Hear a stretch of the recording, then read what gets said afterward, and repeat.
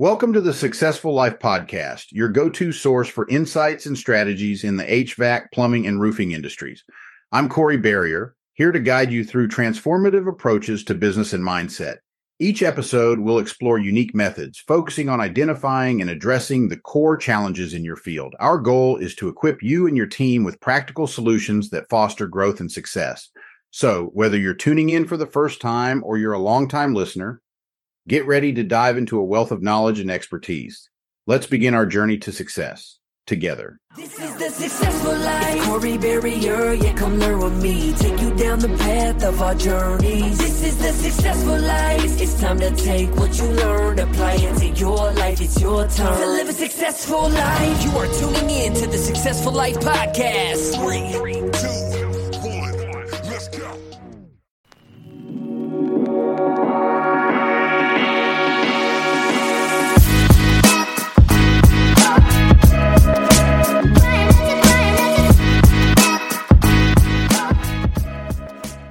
Welcome to the Successful Life Podcast. I am your host, Corey Barrier, and I'm here with Keita Simone. And so, Keita, would you like to say hello?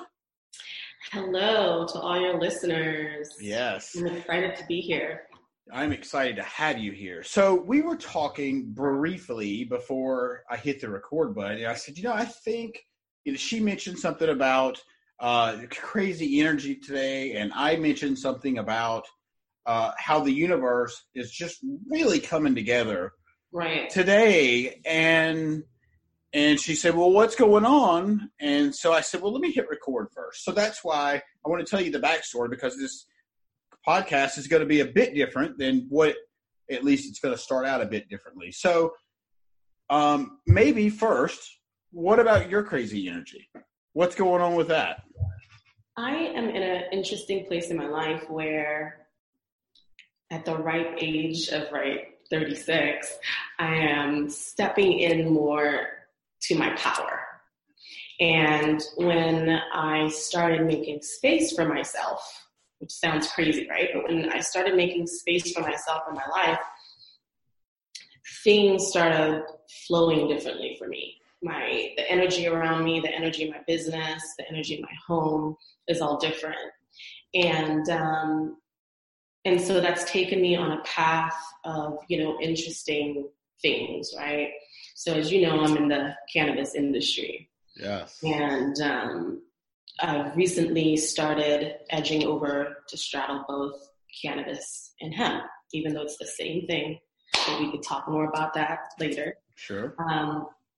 So opportunities have arisen for me to really lend my expertise and my knowledge to people that are also doing amazing things. And sometimes when I check myself and I check where I am, after busting my ass for so long, it's like, oh my God, I can't believe, that the universe is blessing me like this,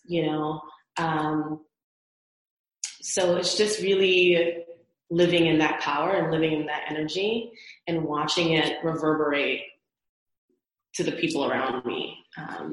So hearing you say this morning.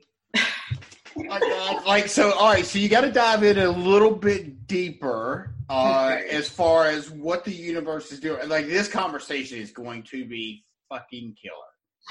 I mean, it is. I am so excited right now. So tell me and everybody else about what. Okay, so you said you've made some space in your life. What does that? Can you speak on that? What does that mean? Sure. You kicked your husband out? I mean, I'm pretty sure. No. It's the opposite, right? So,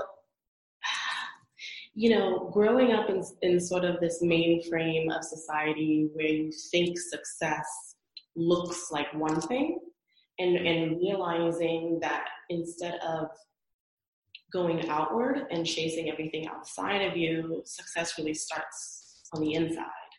And so making space means slowing down, being present, checking in, right? And not being afraid to say no. I think that's the biggest declutter, right? In your energy, in your time space, in your mind space, is being able to say no and being able to tell people that you work with, people that you live with, people that you care about, this is what I need to be happy. And, not making yourself small for other people's ideas and expectations. And when I did that, I was, to be honest with you, I think what was holding me back from that sort of approach was the fear of rejection and the fear of feeling like I didn't deserve. But instead, what happened was when I did that, I got more respect. I got more people wanting to engage with me, and I had more peace in my life. So it was sort of like counterintuitive for me to run around trying to please everybody and not really saying, no, I don't want to do this, or I can't do this, or I'm not coming to your stupid party, and in the end, it really works out to be a more forgiving process and a more enjoyable life for me. So I think that's what making space is all about. So if I break that down, it sounds like to me that what you've realized is that if you can work on your inner self, so to speak, or that be the making room, meaning like you said, you don't have to say yes to everything, and you have to look out, or you're looking out for self. It's like the oxygen mask. When it comes down, I'm not supposed to give it to you. I'm supposed to put it on me. And guess what? That's what the hell I'm going to do, because if I'm not able to breathe, I can't help you. Right. And it sounds like to me that's exactly what you're saying, that you've realized that you've been giving and giving and giving, and you forgot to take care of yourself.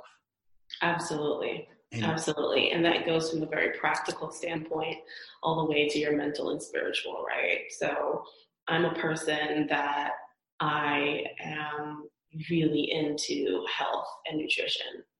And I found myself eating double smoked bacon croissant sandwiches in the morning and not eating right, not getting to the gym because I had so much stuff to do, and it just really makes no sense because, like you said, it's that oxygen mask that you have to apply, in different ways that are meaningful to you. Sure. Actually, I'm actually going through the exact same thing because, when I started, so I got a little bit sick last week, and I had to be put in the hospital for a couple of days, and don't really know exactly what I had. Some kind of something on my stomach. I don't know what the hell it is. So, but once that happened, and after I got out, because I went to the Arte Live Syndicate event, and when I went to that event, you saw part of that, right? So when I went to that event, before I ever went, I didn't expect to go this far into the story, but so when I went, I at first, let's say 4 or 5 days before I went, I had expectations. I was fearful of rubbing shoulders with these people that are all multimillionaires. I mean, these are like the big wigs of the personal development world. These are all people that I look up to and that I value and that I strive to be in their circle. And I was coming as one of the guys' guests. And so, which put me at a level that I am actually hanging.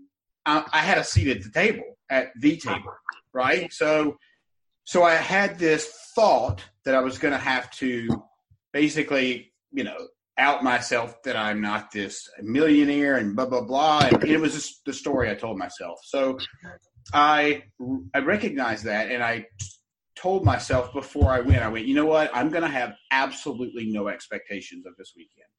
And I'm going to enjoy it, and I'm going to meet as many people as I can, and that's it. And so that's exactly what I did.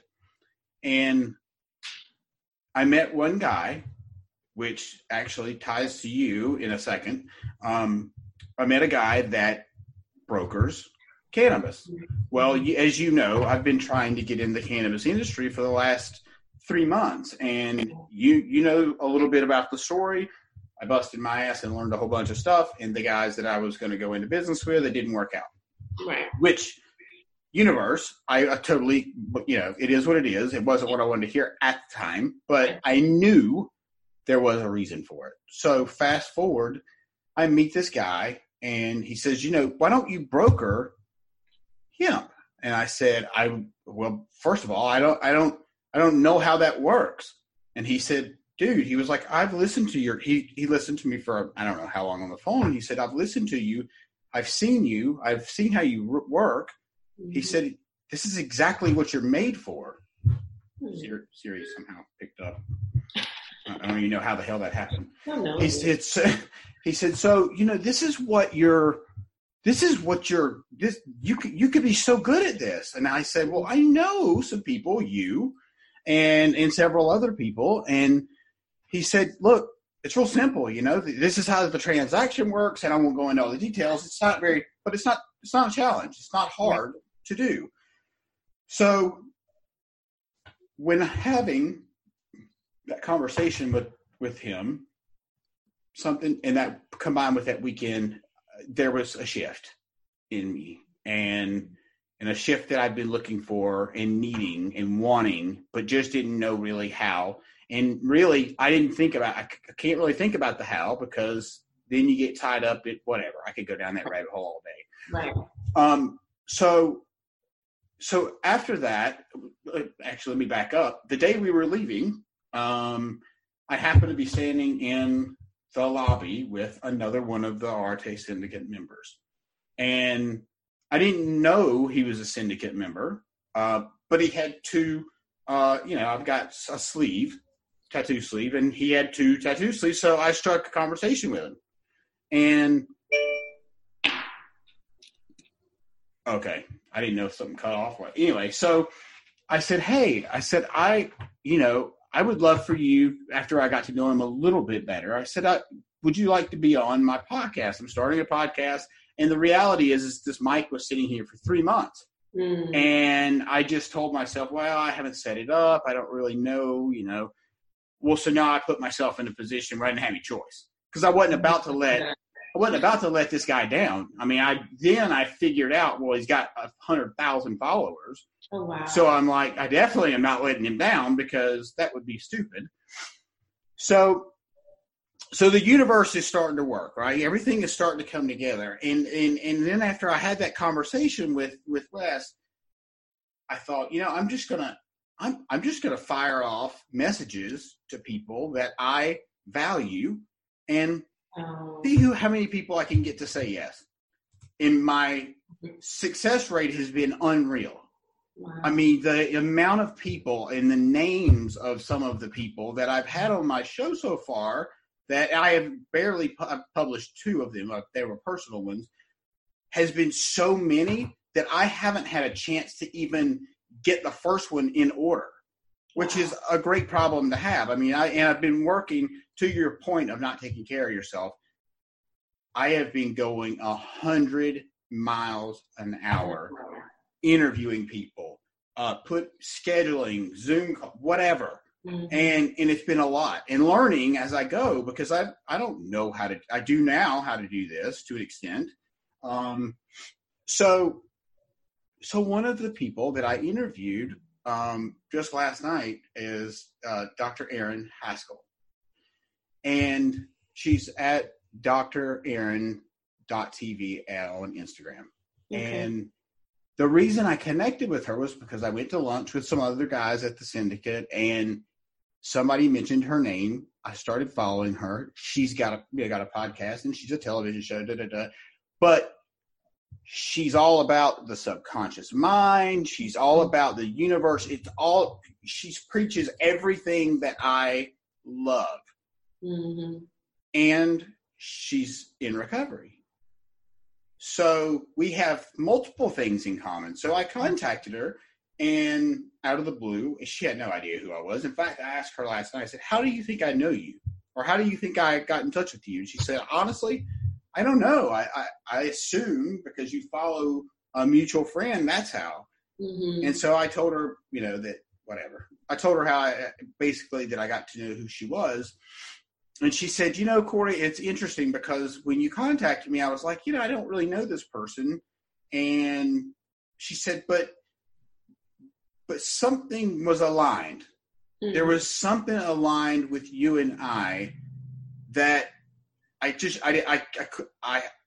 don't know what it was. The universe said, tell him yes. And so I don't know if that's the exact words, but essentially that's what happened. And so when we got talking last night, we are really aligned in ways that, for example, Nick would kill me. He's going to kill me when he hears this. So, I was in AA for years, right? Mm-hmm. And I got away from AA because I have found a better way of doing it. First of all, I have zero desire to drink. Second of all, I know more about the mind, and I know more about the subconscious part of it, and the patterns and the habit loops. And I figured, I'm not saying I've got it all figured out, but I get fed from somewhere else. Well, you're at another level of growth. AA served its purpose. Right. When it was, your gateway to higher understanding. That's exactly right. Yeah. And so it's very, it's risky talking to somebody else in recovery because, well, I've only talked to 2 other people that really have come out and said, you know what, dude, I'm with you. I totally agree with what you're saying. And she was one of them. Mm-hmm. And so I asked her last night, I said, what if, wouldn't it be great if there was an outlet for people that, had gone through the steps and maybe just wanted to level up, to use your words, and go into a different direction, but stay sober. Yeah. And she said, I've been thinking about that for quite some time. And she said, I challenge you to come up with some core values of what that would look like if you had a group. And I said, okay, so today we've messaged back and forth. And since last night, and we started on the phone, I think at 8:30, she said, look, this is what I foresee. She said, I've really been thinking about this a lot. We should start this movement, essentially. And I want you to partner with me on it. And the movement is so we can give people an outlet, a spiritual outlet, to stay sober. That people maybe don't resonate with AA. There's a lot of people that don't resonate with AA, and there's a lot of people that do. So those people that really don't have another place to go and to share and to have that camaraderie of people. And so when I say the universe is just crazy, aligning and everything is falling into place, it is unreal. Like this is the kind of thing I've been working towards for the last year, and I just didn't realize it. I knew I was working for something really big, but I couldn't really put my finger on it. And as I look back, I got my NLP certification and my hypnosis certification. I've learned about cannabis. And so with all these things, I've now made connections with the cannabis industry, which I really needed. And now I've made a connection with someone who believes the same way I do about, life, so to speak, after AA. Mm-hmm. And we're going to create something to... a lot of people need. A lot of people need it. They really, really do. It doesn't have to be one thing or the other. People that are finding that AA is working for them may also find elements of what you're doing that supplement that, You're absolutely right. But, you and I haven't known each other that long. The one thing I can say is what I see in you is this passion to be of service. That's what I really get from your whole vibe and your whole energy. And I think that is why that and Nick, right? Nick was the one that put us together. And Nick is such a sound individual that I knew it was going to be all good. But when you and I really started interacting, I got that energetic vibe from you that this guy is passionate about life. He's passionate about helping people. And that's something that resonates with me. You know, I moved to Vegas back in 2010, and clear to this day, I remember it was like 2009. I was in my backyard, and I was in North Carolina. This is when I was living in High Point, and I had just finished planting my garden. I just put a garden in, and for months I had been on this sort of like emotional, I wouldn't call it a disturbance, but there was something in my life inside of me that was telling me there's more for you. There's more for you to do. And I remember getting this download, if you call it, that was so certain. And it was like, you're going to help people. That's your purpose.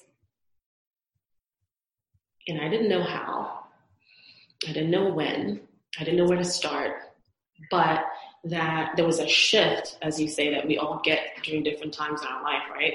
That went from not confusion, and not chaos, but it was more defined, right? Sure. And so when I see other people in business and in life that carry that, you know, that energetic vibe of, I'm not here for my ego.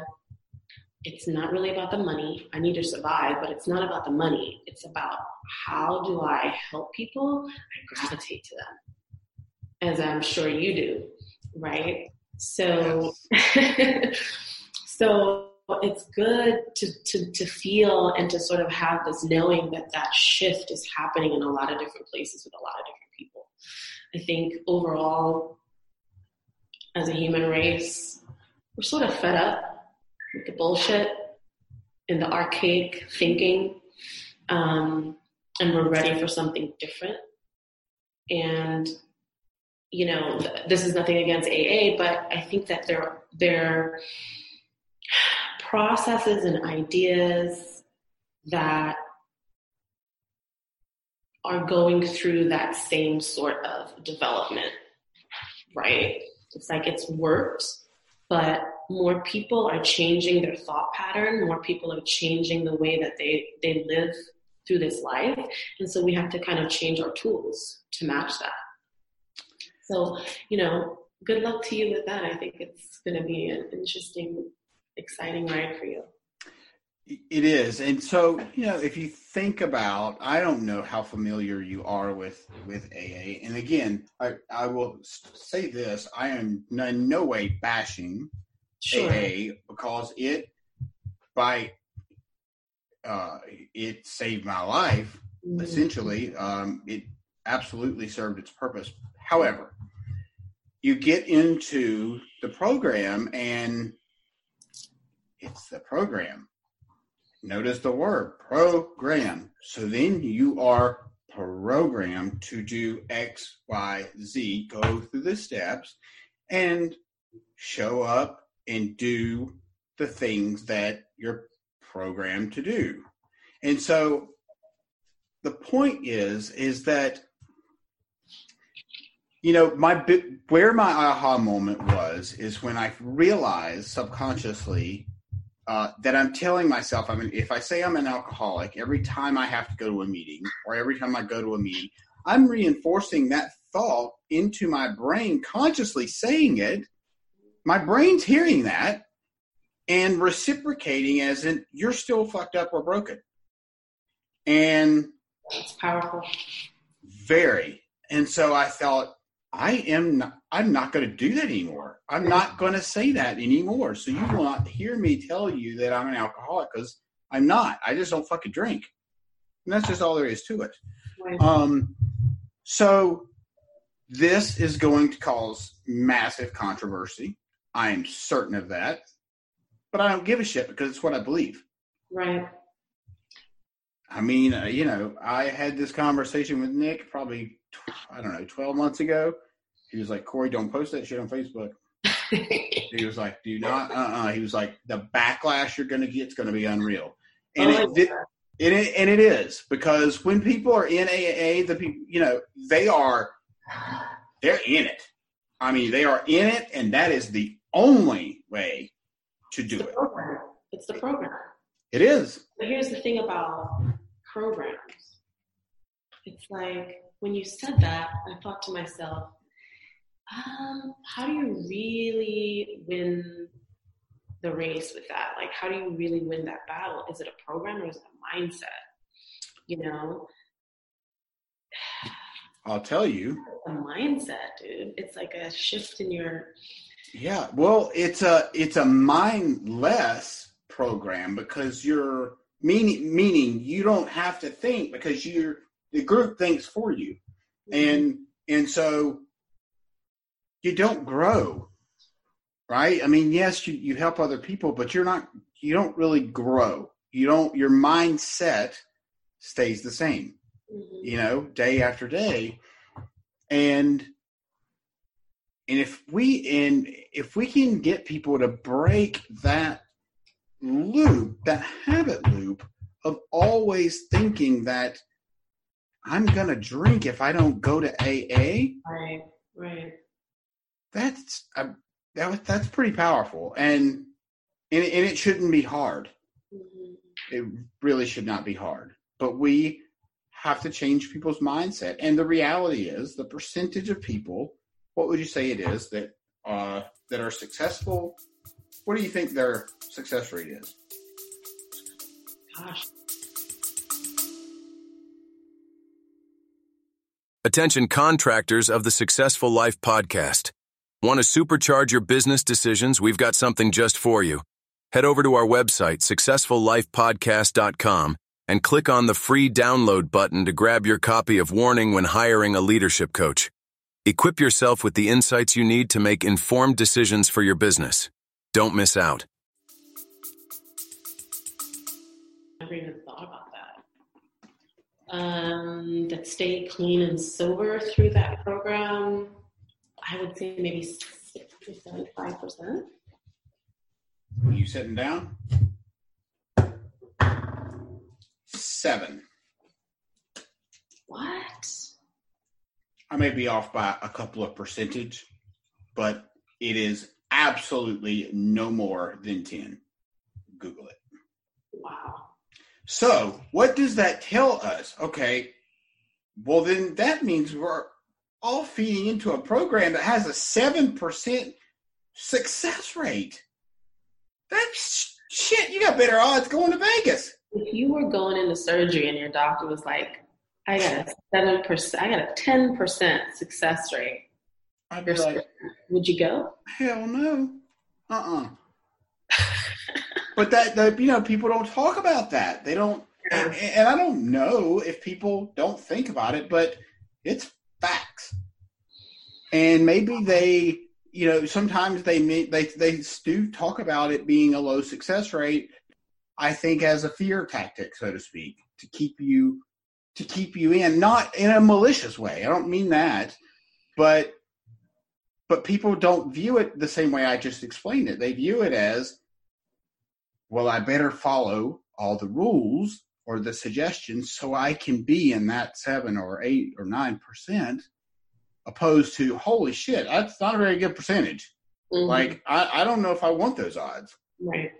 And at the time, you know what? The odds were 7% was better than what I had. Right. But it's not, but I don't want 7% of anything is not worth shit. Right. I like that cut. I got that at the Arte event with my shirt. So I've done all my interviews in my Arte shirt, because a lot of them, yeah, it's really cool. Such a good group.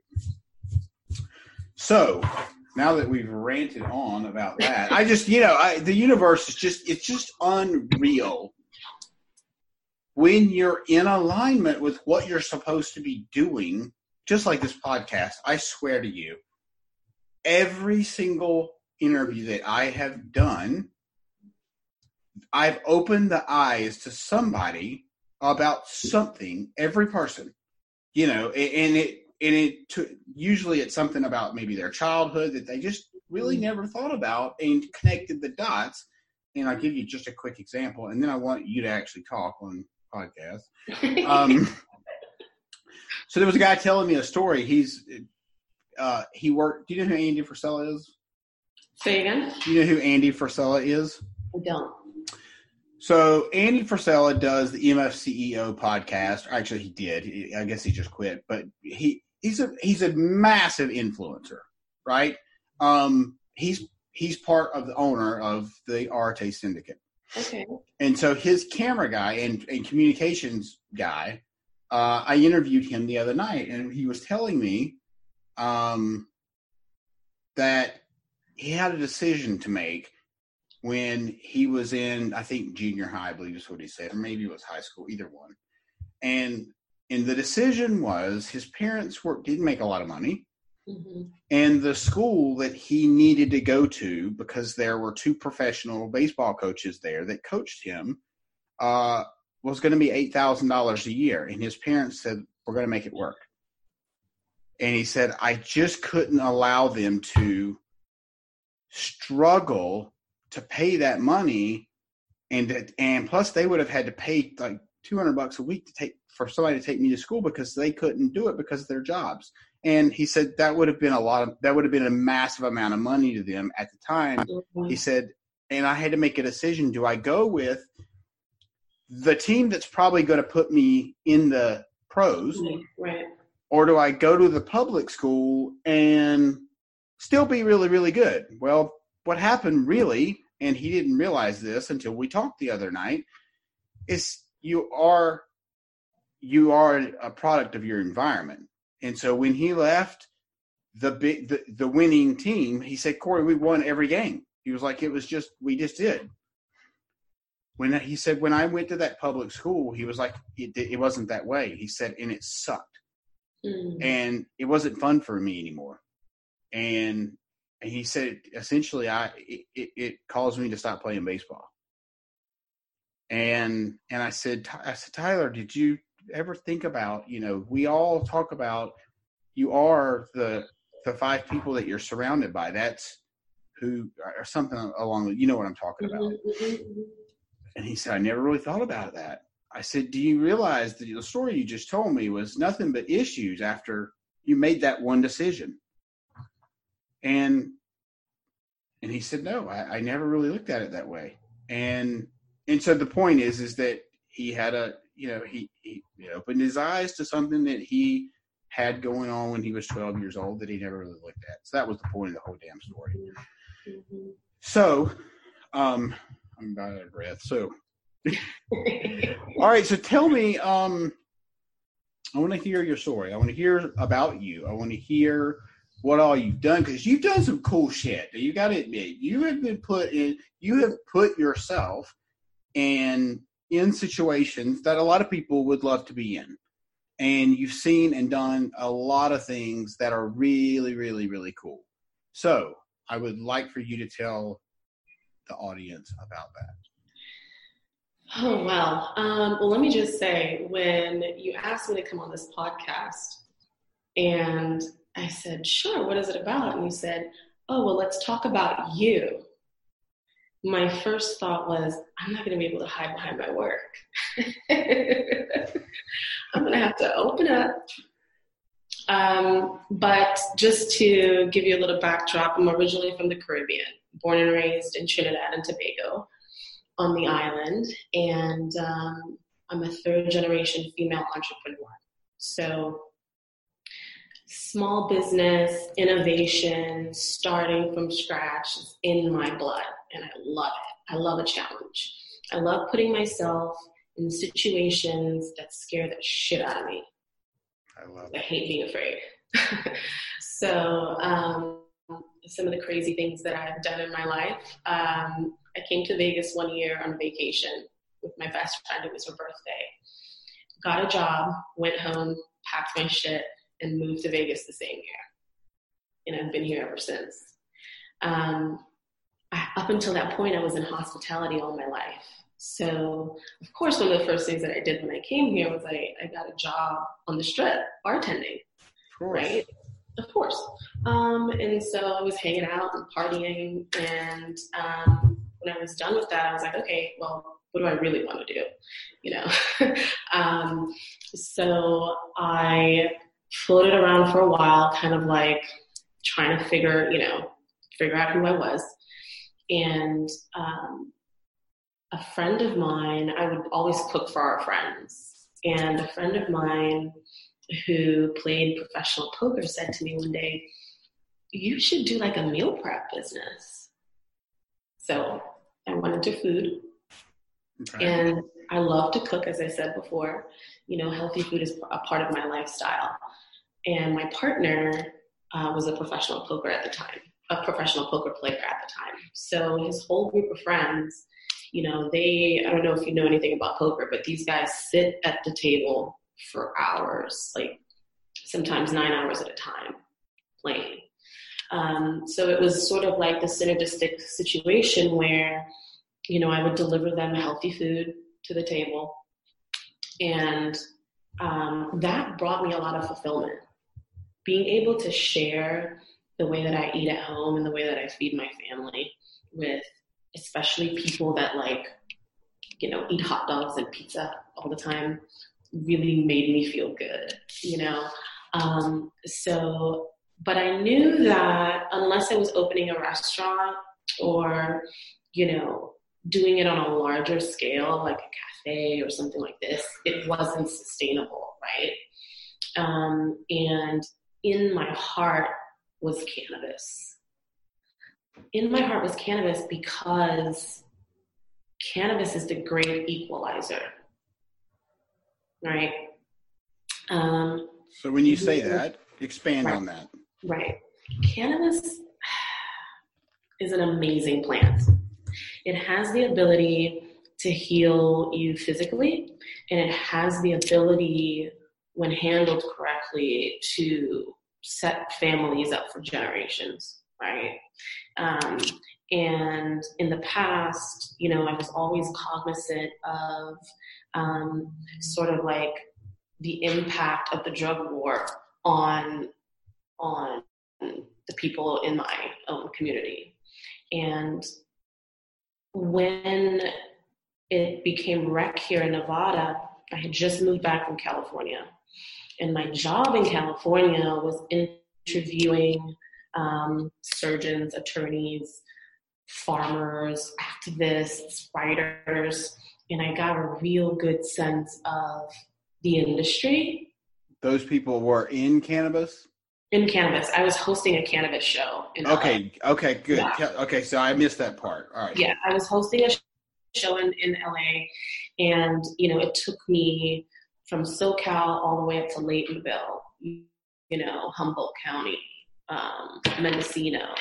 And I was just in awe of how these people, despite the legality surrounding the industry, sustained, you know, on their land for generations. And some of them were taking it a step further in employing regenerative practices. And so there was this dichotomy of, you know, the stigma that people were not living up to in NorCal. They were doing totally different shit that you weren't hearing about on TV or in the news. And then on the other side, you know, there's this ongoing advocacy for people of color that, you know, are locked away for their life. And that energy and that thought process of you're going to help people in some way started coming back strong. And so I was at the point where I was like, okay, the food is not sustainable right now. I know I can do it. I know people love my food. I know probably somewhere in the future there's a space for this, but not now. And so I immediately got into the cannabis industry. Okay. And then I got a job at a facility, helping them prepare their application for a dispensary. And with my background in business, I was able to do that. And, you know, they contracted me to do some other things internally with their business to get them in a better position. So, eventually I went from a contractor position to COO of their business and just totally revamped the project. So these were, let me interrupt you real quick. So you were helping a company get ready for the league, for rec use. Is that kind of what? Well, they already had their medical and recreational. So the way that it works in Nevada, let's just step back for a second. Okay, yes. Nevada went medical in 2016. Okay. And then I believe in 2017, they went rec. Okay. I could be a little mixed up about those dates, but that sounds about right. 2 years now for recreational. So what they did is everyone that had a medical license were able to apply for a recreational license in 2017. In 2018, state of Nevada said, we're going to release the applications for dispensaries. So people were allowed to apply for a dispensary. This particular facility already had cultivation and production, and they already had their med and rec licenses. So they wanted to build their portfolio and become vertically integrated. So that's when I came in to assist them with that process. Gotcha. Okay. And I had a full circle moment during that time because they asked me, hey, do you want to help us by applying as a female minority as a part of our business? And I thought about it, and at first I was excited. I was like, wow, because if someone's asking you to do that, obviously they're prepared to give you a seat at the table, right? Because that would be my guess. Better. That was not the case. How our stories are similar. Go ahead. That was not the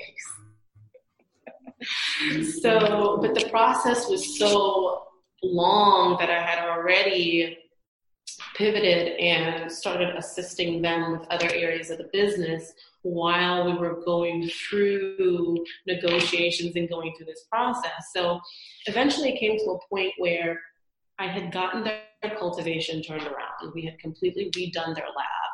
We had redone some of their flower rooms and stuff like that, and really started upgrading the business. I was working closely with, state licensed labs and chemists and state auditors, and built really great relationships with those people. But then I realized that no matter what I did, I wasn't going to be valued the way that I needed to be valued. And so I ended that contract and I decided to start my own business. So let me back up for just a second. So if I'm understanding right, they essentially, and I'm just going to say it the way it sounds. Is it safe to assume big business? It was probably a Caucasian group. Is that safe to assume? Can I say that? There were Caucasian people involved in the business from a management standpoint, and that was a totally different nightmare that I dealt with. And I don't know if it was because they were Caucasian, but the owners themselves were not Caucasian. But if they were color, okay, but they were foreigners from another country, and looking at their culture and how women are treated in their culture, it wasn't surprising to me when all of this started unfolding. I mean, people were trying to steal my work. People were, pushing me to the back and assuming the fruits of my labor. And so, I just had to make a decision. Is this what I want for myself? Is this the example that I want to set for my son and for other women in this industry? And so that was, the catalyst to me leaving.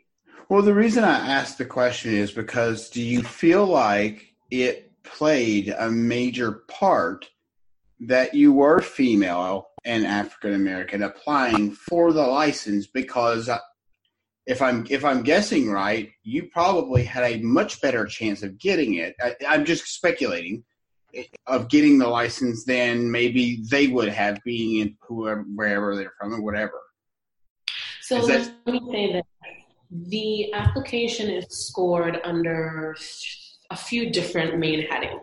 Okay. The heading for diversity was something like 40 to 60 points out of 100. So there you go.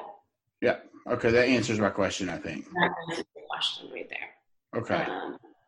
And so, I really got to this place where I had to decide, was I going to feel sorry for myself? Was I going to stay angry? Was I just going to talk about it? Or was I going to take on the mission of finding other like-minded people like myself, bringing them in, forming my own business, and finding a way to affect change?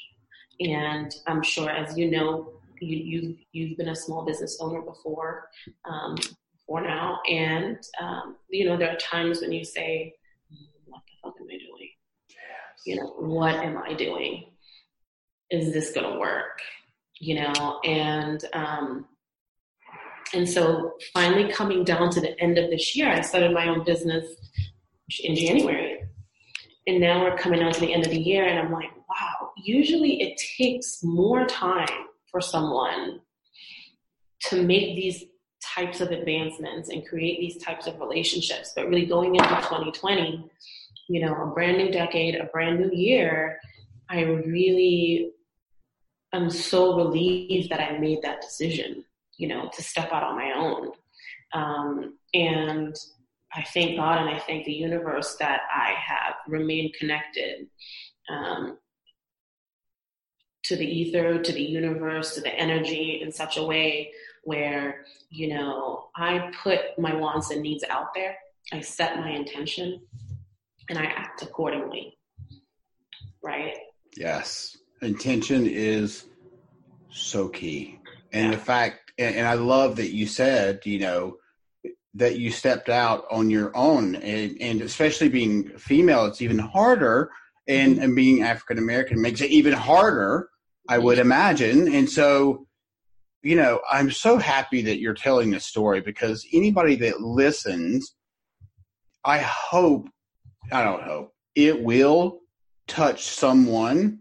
Yeah. Because there are people that are going to listen to this and be in the position that you were. Right. And so go ahead. I'm sorry. I didn't mean to interrupt. I just want to make that point.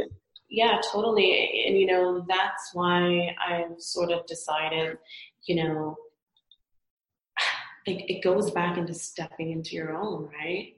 Not being afraid to tell your story, not caring if the person next to you thinks that you're just, there's just somebody else complaining. Well, no, I'm also doing something about it.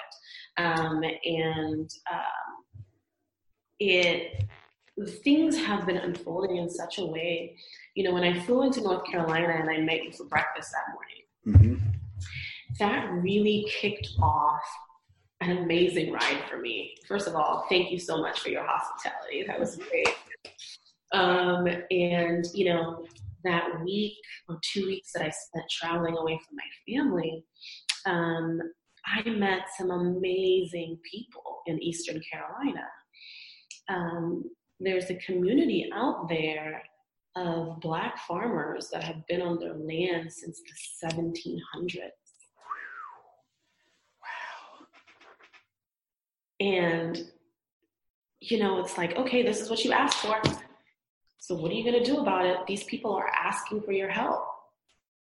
And, learning their history, learning their story, looking around at how beautiful their community is from a physical aspect and the people that live there.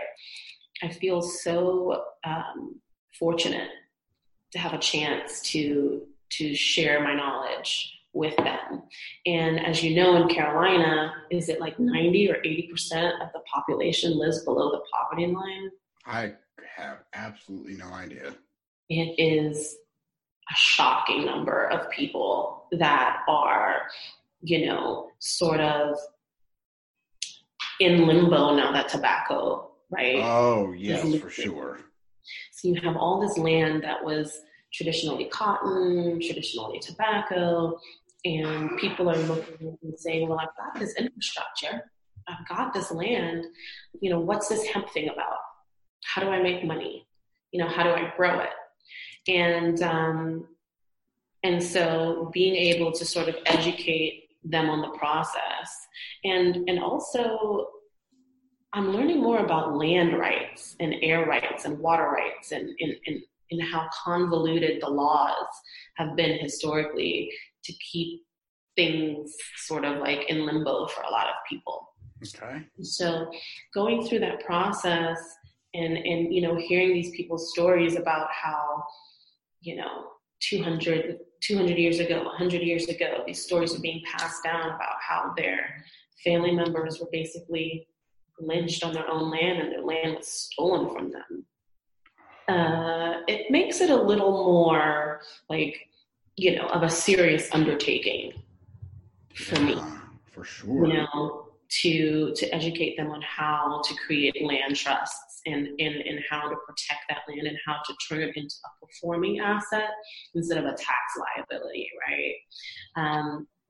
And then leave North Carolina and I come back to Vegas. A good friend of mine who happens to be African American, I'm actually meeting him after this podcast. He was working in the cannabis industry for a publicly traded cannabis company and had a similar experience to me and decided, you know what, I'm going to leave my cushy job and I'm going to start my own CBD dispensary. He started with one store. He just signed the contract on his third location, and he's about to go into Caesar's Palace or, open his kiosk. And so he came to me and he said, Keita, I've gotten my business this far, but I'm tired and I'm one person and I'm at a point where I need help in building the rest of this company out. And, there's just such a feeling of gratitude to be in a position where people are coming to me saying, do you mind? Can you share a little bit with me? Because there, for me, there's always sort of been this question in my mind, do you deserve this? Can you follow through and not let these people down and do the work that you feel called to do? So it's sort of like this great synergy or symbiosis of, wanting to help, needing to help, and having the opportunity to do it.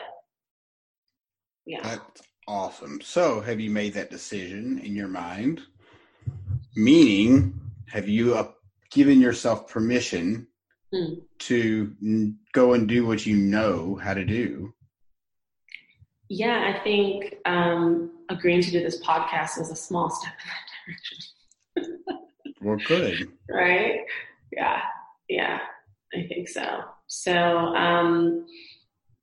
we are moving forward in North Carolina. We've applied for the hemp license. We are structuring the parent company and creating the cells within the company and building out a lot of the framework. And I will probably end up becoming a partner in this Vegas retail channel. And then there's also a consumption lounge that I'm working on with, property owner that is African American. And let me just say this, for me, it's not about doing business only with people that look like me. That's not what it's about. It's about doing my share and doing my part to make sure that there's a seat at the table for those people. Some of my greatest teachers in the cannabis industry are white males, right? And so I feel as though it has less to do with your skin color and more to do with your mindset and who you are as a person.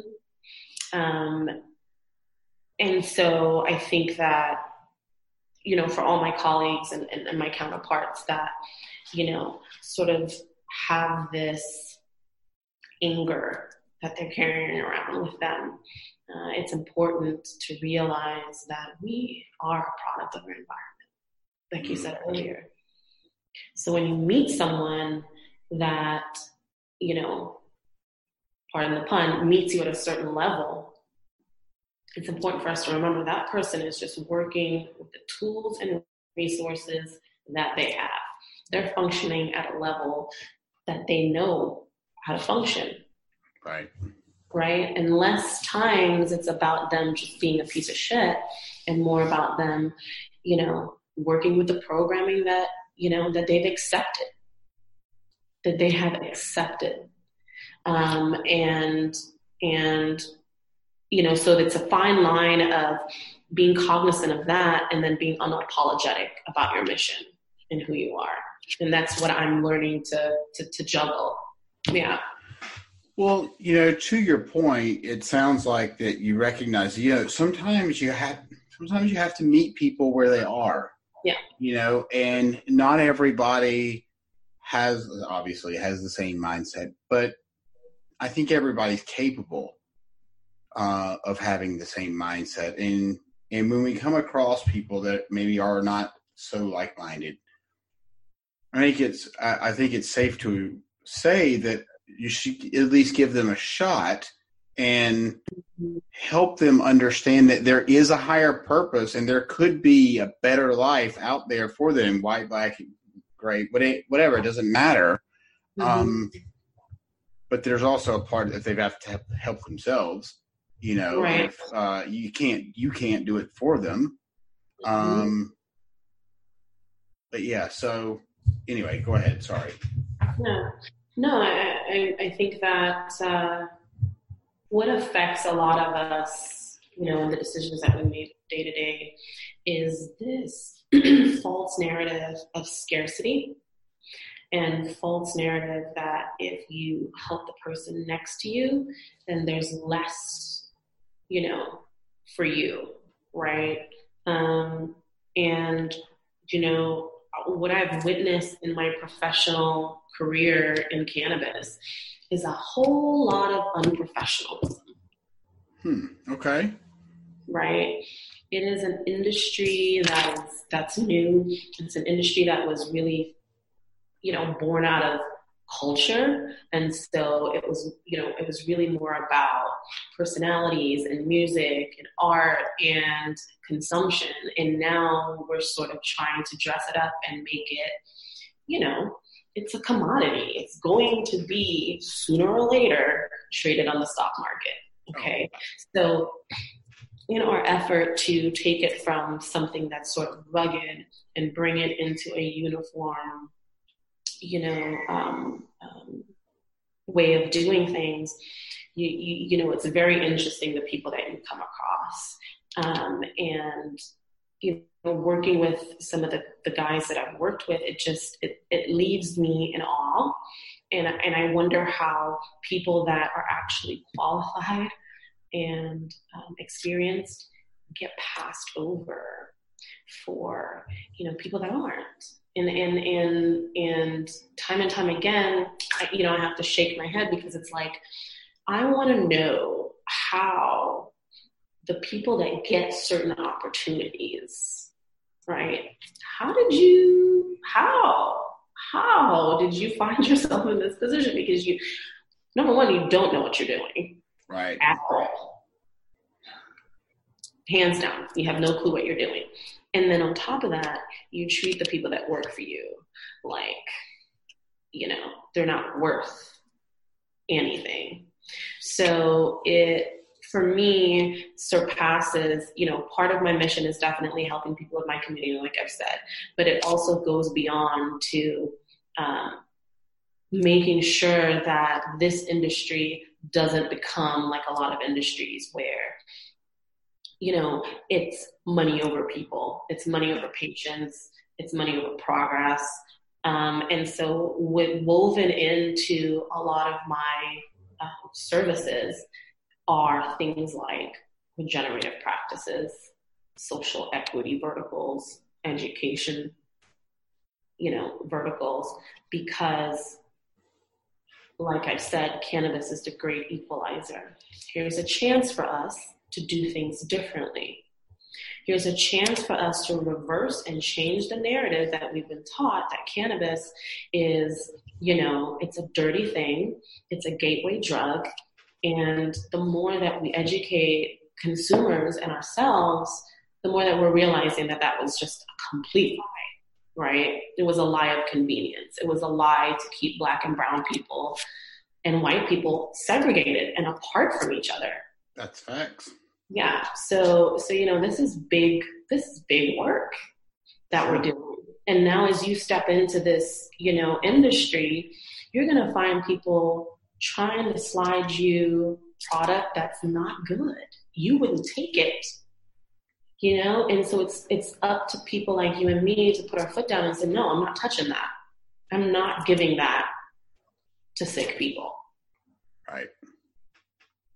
I do have to wonder, the people. So let's just kind of back up for a second. You said that, there's sometimes you wonder how certain people get to the table, right? Mm-hmm. Because they don't really have the knowledge. Mm-hmm.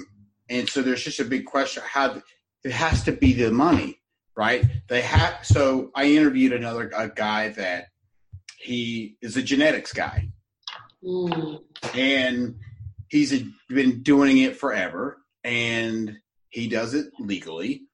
And, he didn't do it legally for a long time, but he does it legally now. And he said, it is like, he said it's not, and he's from, do you know where, if I say the Holler, or oh my God, what does he call it? The Jefferson State? Jefferson.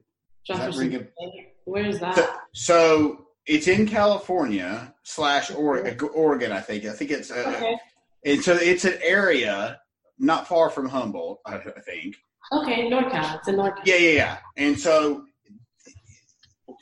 for whatever reason, they're, his thing is this. He was like, people that have a whole lot of money are coming into this industry because it's cool now. Well, it's always been cool, but now it's the cool thing to do is to be in the cannabis industry. And he said, you got people coming in that have a lot of money and they're ripping people off, and they're making it very corporate when it's not. Go to your point, it's this is a culture. This is something, a sacred plant that people value, and they look at it as their heritage, as their, maybe that's not the right word, but sacred, I guess, is the best way to put it. Yeah. And so corporate people could give a shit about that. They don't care about that. They just care about how much money are we going to make. Yeah. And so it's crushing people that have been in it forever and that do it because they love it. Mm-hmm. And it's knocking them out of their industry. And I hate that. It's actually fueling the black market. It is. Because a lot of activists and people that, like you said, have been in this for years and years are looking at the industry like, you guys are perverting it, you're whoring it out, and it doesn't look anything like we hoped a legal landscape would look like. And so you have these connoisseurs and these people that for them it's more than just smoking weed and looking cool, right, that are rebelling, and they're staying in that gray and black market. So what I see happening, and I see it, I slowly see it happening with these larger companies. Some of these publicly traded companies in Canada and now the US, the bottom's starting to fall. They're hemorrhaging cash. Most of them are. Most of them. And yeah, we could say it's bad spending, but it's also because your priorities are fucked up. Yes. You're not in it to help people. And to help people, and everybody and their mama is a master grower.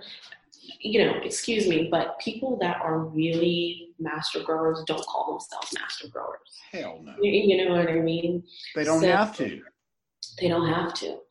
They don't have to. And here in Nevada, recently there was a spot check on 2 different dispensaries where the state came in and they tested product that was supposed to be clean, and it tested for mold and aspergillus.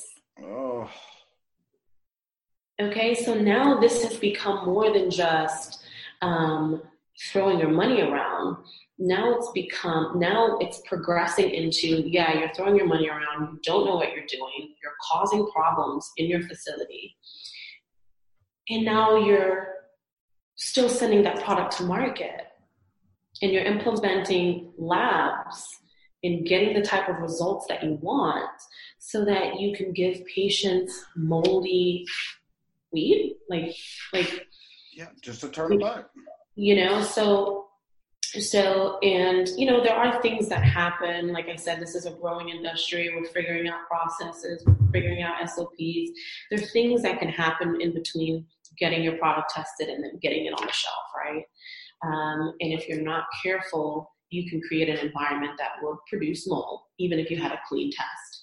But I will say this, there are also facilities and companies that know that they're not doing the right thing. And I think that this new wave of education, what's happened with the vaping incidents, when you have, the type of publicity with the mold, consumers are going to go, okay, well, let me go to Google, because obviously I'm not getting the information that I need, Right. And people are going to start educating themselves more. And that's going to call for these big companies and these big brands to drop the charade, get real, or get out. And I think that's what needs to happen. I totally agree. Yeah. Because, for the average consumer, I can walk into any fucking place, gas station, Walgreens, wherever, and buy a bottle of CBD. Now, because the regulations are so, well, hell, there really is no regulation. I don't know what I'm getting. I don't know if I'm getting a bottle of just oil that has nothing in it. It says it does. How? And right now, there's no way for the consumer to know unless they are smart enough to go and look at the certificate of analysis. And you're not going to find that in a gas station. No. Like, if you buy shit at a gas station, most likely it's going to be something somebody threw together, and it's probably not going to have anything in it. Right. I mean, and God knows I don't even know how you make fake stuff like that, but it's really shitty of people. Yeah. And the bottom is going to fall out for those people because that's how the universe works. Right. It does not look kindly on people that do shady shit. Mm-hmm. Just doesn't. Mm-hmm. Yeah. I think one of the biggest things I always tell my friends or anybody that's looking for, especially hemp or CBD products, first of all, you look at how much is in that bottle, right?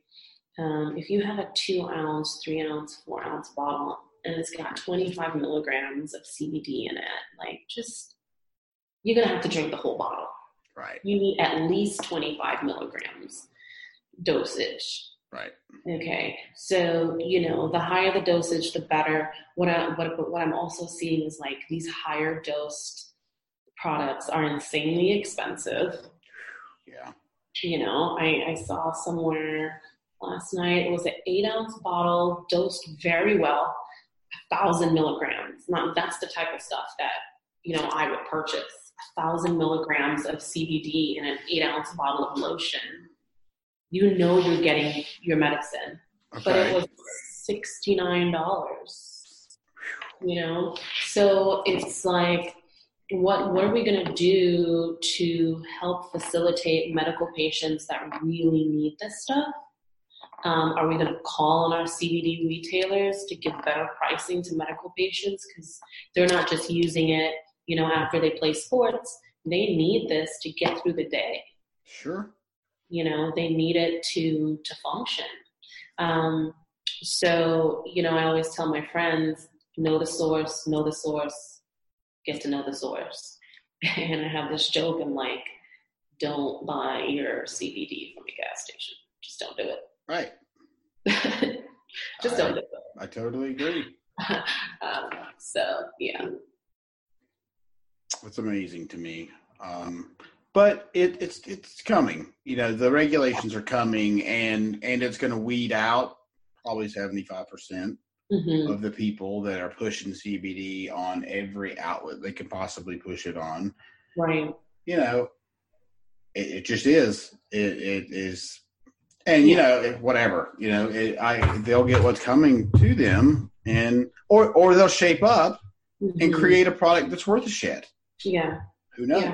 Yeah, That's exactly. a decision. I think it's normal for this type of industry. It's, we're having another gold rush, right? We're having this green rush where, people are coming to see what's up, and the market will eventually, like you said, even out, and we'll see, better quality products. I hope that there's space for small businesses. There's space for people that have been historically sort of left out, small family businesses. So yeah, I think in a few years, it's going to be a totally different landscape. And hopefully we'll have cannabis legal in North Carolina in a few years. I know, right? So how is that looking? I read something the other day that, federally, maybe they were going to do something, with all the 50 states. I could be wrong. But that would be really cool if, because look, the laws are just so stupid in that, yes, we're going to allow you, my buddy Wes, I said, yeah, we're going to allow you to grow it and to sell it. But if we decide to kick your door in and take all your shit, we can do that too. Yeah. And that's what happened to him. And it cost him $1.2 million. Oh my gosh. So the feds must have came. They did. And seized everything. In Colorado. What? Yeah. This year or last year? Last year. So it was the worst year he's ever had. Interesting. Yeah. So I have been really paying attention to the behaviors that are happening within the federal government. I'm sorry about that. No, you're fine. Give me 1 second. Sure.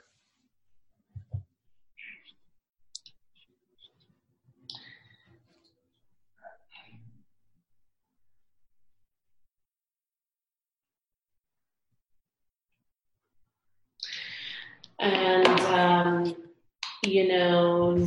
what's his name? Mitch McConnell recently asked that the USDA, the DEA, and the FDA all come up with their formal position on hemp, and I want to say cannabis as well.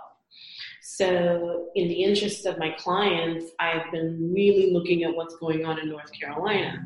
Okay. What I'm finding is the state of North Carolina doesn't really have the tools to discern in the field during traffic stops the difference between hemp and cannabis. Right. So what they said was, you know what? As of June 2020, all smokable hemp flower is banned. That is exactly what I heard. And I was shocked to hear that, to read this, because that's a huge part of the industry. Now, it doesn't mean that you're not going to be able to cultivate hemp flower and perhaps export it to other states, but you're still cutting out a huge demographic of patients that need that product in your own state. So I got on the phone with A&T, and then I also called the ag agent for Beaufort County. And I was just chatting with them. Hey, you know, what do you guys think is going to happen with this ban? And, you know, the one time that big tobacco is going to help us is with their interest in keeping hemp flower legal. So even though there's this looming ban, a lot of people don't think it's going to actually go into play.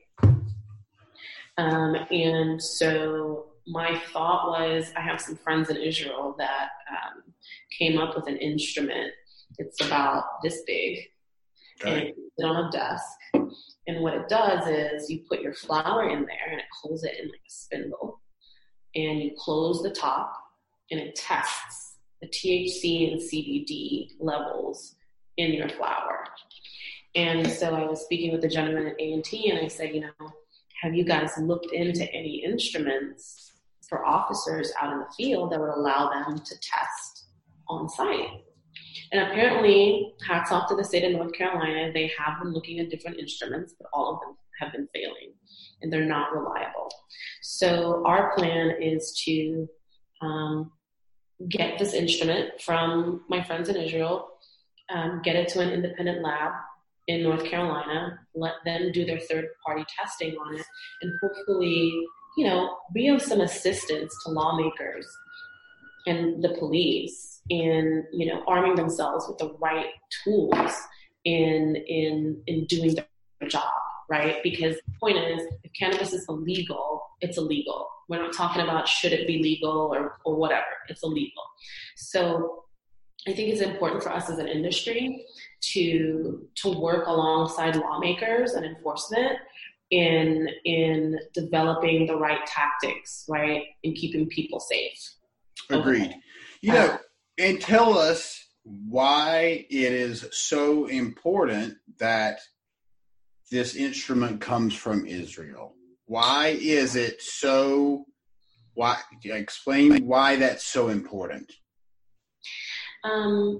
What's very interesting to me about Israel is that they have taken a very harsh environment and taught the rest of the world how to farm. Okay, so they have also implemented some ancient African farming techniques from further south from where they are. But yeah, they've taken a pretty unforgiving environment and they grow food there. So I think when we look at places like Israel that have been dealing with cannabis for way longer than the rest of the world on a legal level. Right.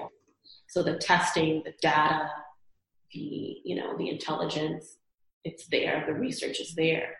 And so these guys are way ahead of the game.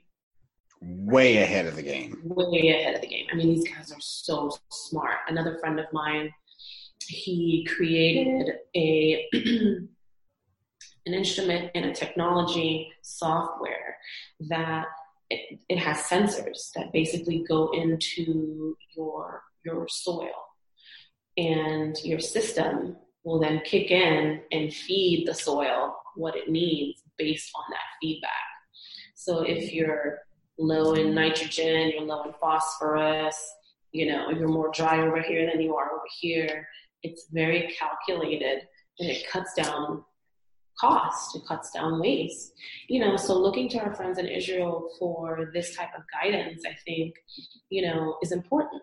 So sometimes here in the US, we get so tunnel vision and closed in on ourselves that, we have to realize that Canada, Israel, and other parts of the world are really way ahead of us in renewable energy. Let's look at China, what they're doing with renewable energy and with cannabis. And so as we sort of are still stuck in what I like to call the industrial tech age, we really have to start looking seriously at some of these practices and some of this technology. So my mission is to, get the state of North Carolina to the table to at least consider this instrument that, they've created. But you may also know that the USDA and I believe the FDA have recently released their statements on hemp. Have they? I don't know. Yeah. So, one of the things that I saw in there is, I don't remember if it was in the USDA document or in the temporary ban document that would have come from the state. But the state of North Carolina is asking that all hemp farmers test their product in a DEA lab, And so you're looking at the stuff and you're like, there's obviously not enough people in the room that really understand, what's going on. And so I think as an industry, we really need to step up to the plate and have those conversations with our lawmakers. Yeah. They would have to employ a shit ton of people to test everybody's hemp in North Carolina. Just in North Carolina. Like, imagine if it was everywhere else. I can't. There's right. The payroll would be so astronomically high. It's not worth it. And imagine you have 30,000 pounds of hemp sitting in your warehouse, and you're 300th in line to get your shit tested. Right. What happens? Well, tell us. Right. You're going to get mold. Probably. Absolutely. Mm-hmm. You are going to lose a lot of the terpenes and those, volatile agents that live in your plant, and so your product becomes worth less. And so, that's why it's important to have people that really understand the plant and understand the process in the room, involved in the conversation, to really make sense of it. Yes. Yeah. I agree. I totally agree. And I think some of the, in North Carolina, correct me if I'm wrong, but from what I understand is there is so much biomass that people are still having to wait because there's not enough processing. And with that, you run into the exact same situation as, you get mold or you have to store it somewhere. And you're talking about storing 10,000, 20,000, 30,000 pounds. That's a lot of storage. Yeah. In hopes that it doesn't get, some mold or something. Right. Bugs or anything could go wrong. So it's super important to get it from the field to the processing in a timely manner if you want to keep, like you said, if you want to keep the high grade cannabinoids in the plant and to be able to process it without mold and whatever else could go wrong with it. Exactly. So, it's sort of like this. I believe the state government is out on break right now, so probably there's going to be no movement till early next year. And it's sort of like this wait and see game that we're playing. But between you and I and your listeners, I don't think that smokable ban is going to stick. Shit, no. So, there's no way. Very unlikely. No. And it's very unlikely that the DEA lab testing is going to stick. I don't think so. Yeah. It's the first I've heard about that, but that's ridiculous. I mean, that's the most ridiculous thing I've ever heard. Yeah. Somebody was smoking and it wasn't him. They wrote that part. Crazy. So, yeah, I agree. I don't think either one of them are going to hold. And I think, quite honestly, they've spent so much time trying to figure this thing out. At some point, they got to look at dollars and cents, right? They got to look at the fact that, one, smokable hemp is bringing in tax money. So you're spending tax money to fight off what's bringing in income. I don't, to me, that makes no damn sense. Mm-hmm. And so what they're going to probably, when I heard they were talking about doing was, let's put a ban on smokable hemp until we legalize cannabis, which will be like 2 years down the road from now. So, it's good for us to sort of go through this process and realize, first of all, there's no difference between the two. Right. The only difference is with hemp, you got higher levels of THC, right? But if you're breeding hemp, with cannabis, you have higher levels of THC. If you're breeding hemp in the right way, if you let it mature the way that it should, you're gonna get higher than 0.3% THC in that plant. That's true. So, it's this whole process of, first of all, calling it what it is, which is cannabis sativa, and calling, psychoactive cannabis what it is, which is cannabis indica. Getting the conversation going around education, I think is going to do well for everybody involved, including our lawmakers. But as you and I know, this is a tax game. It's a money game. The federal government is still structuring their approach so that they can get their money. Of course. Let's see what happens. But it's a win-win for the government. Really, it's a win-win as far as taxes goes. I know, just out of in Las Vegas, when you go and buy, I don't know, give me a price. How much of it do you pay? How much tax do you pay on cannabis? 15%. 15? 15% tax. What is it in California? The same? I don't know. I can't remember. But still, that's a lot. In Nevada, licensed cannabis businesses last year paid $100 million in tax, in sales tax. Wow. The year before that, it was $60 million. So we're on schedule. The tax money is coming in, right? And that means states become more independent and less reliant on federal government. That means we can fix infrastructures like roads and schools. Nevada is like almost last in education, right? So all of our money was supposed to go towards, educational programs. Last I heard, it's still sitting in an account somewhere. I don't know if they really understand what to do with it quite yet. But the point is, $160 million worth of taxes in 2 years. And we're not even talking about, we don't even know what 2019 will bring so far. That's a lot of money. That's a lot of money. It's a lot of money to be leaving on the table for every other state that it's not legal in. Think about that. Think about North Carolina that could really use some jobs. And, my friend that took me out to North Carolina, he's from there. He was born and raised there. And we pulled up to a gas station at one point in transit between one farm to another. And I guess it was around the time the people in the area were getting off work. And we noticed that there were a lot of young men, maybe mid to late 20s, early 30s, that were walking around with these not masks, but the really thin head covers and body covers.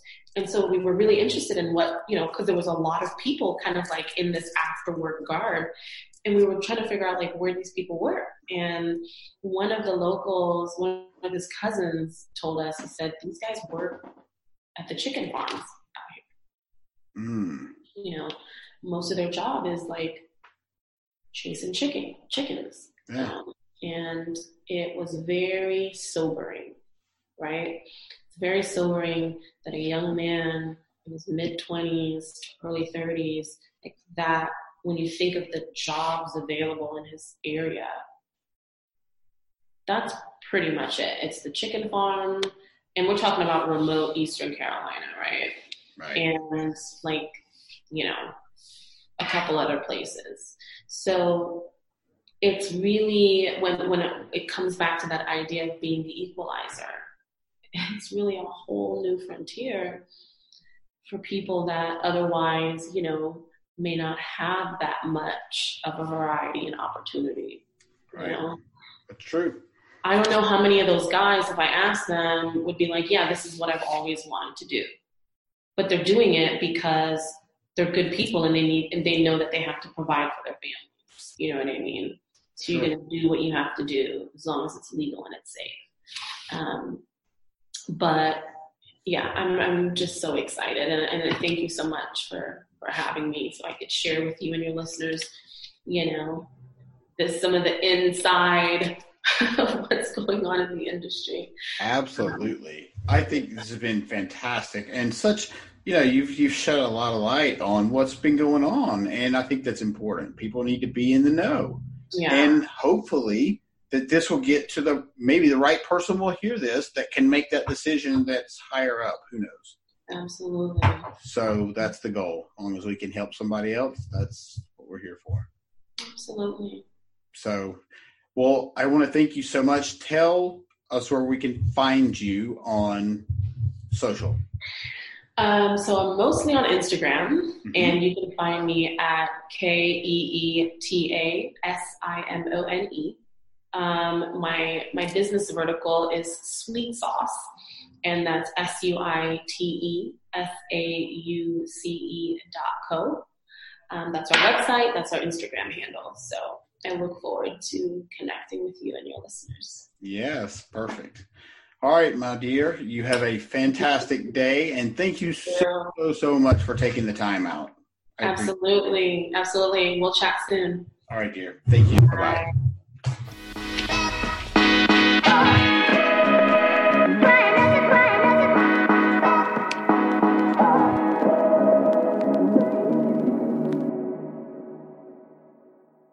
Thank you for tuning into the Successful Life podcast. We hope today's insights have ignited your passion and provided tools to shape your leadership journey. Remember, greatness is a journey, not a destination.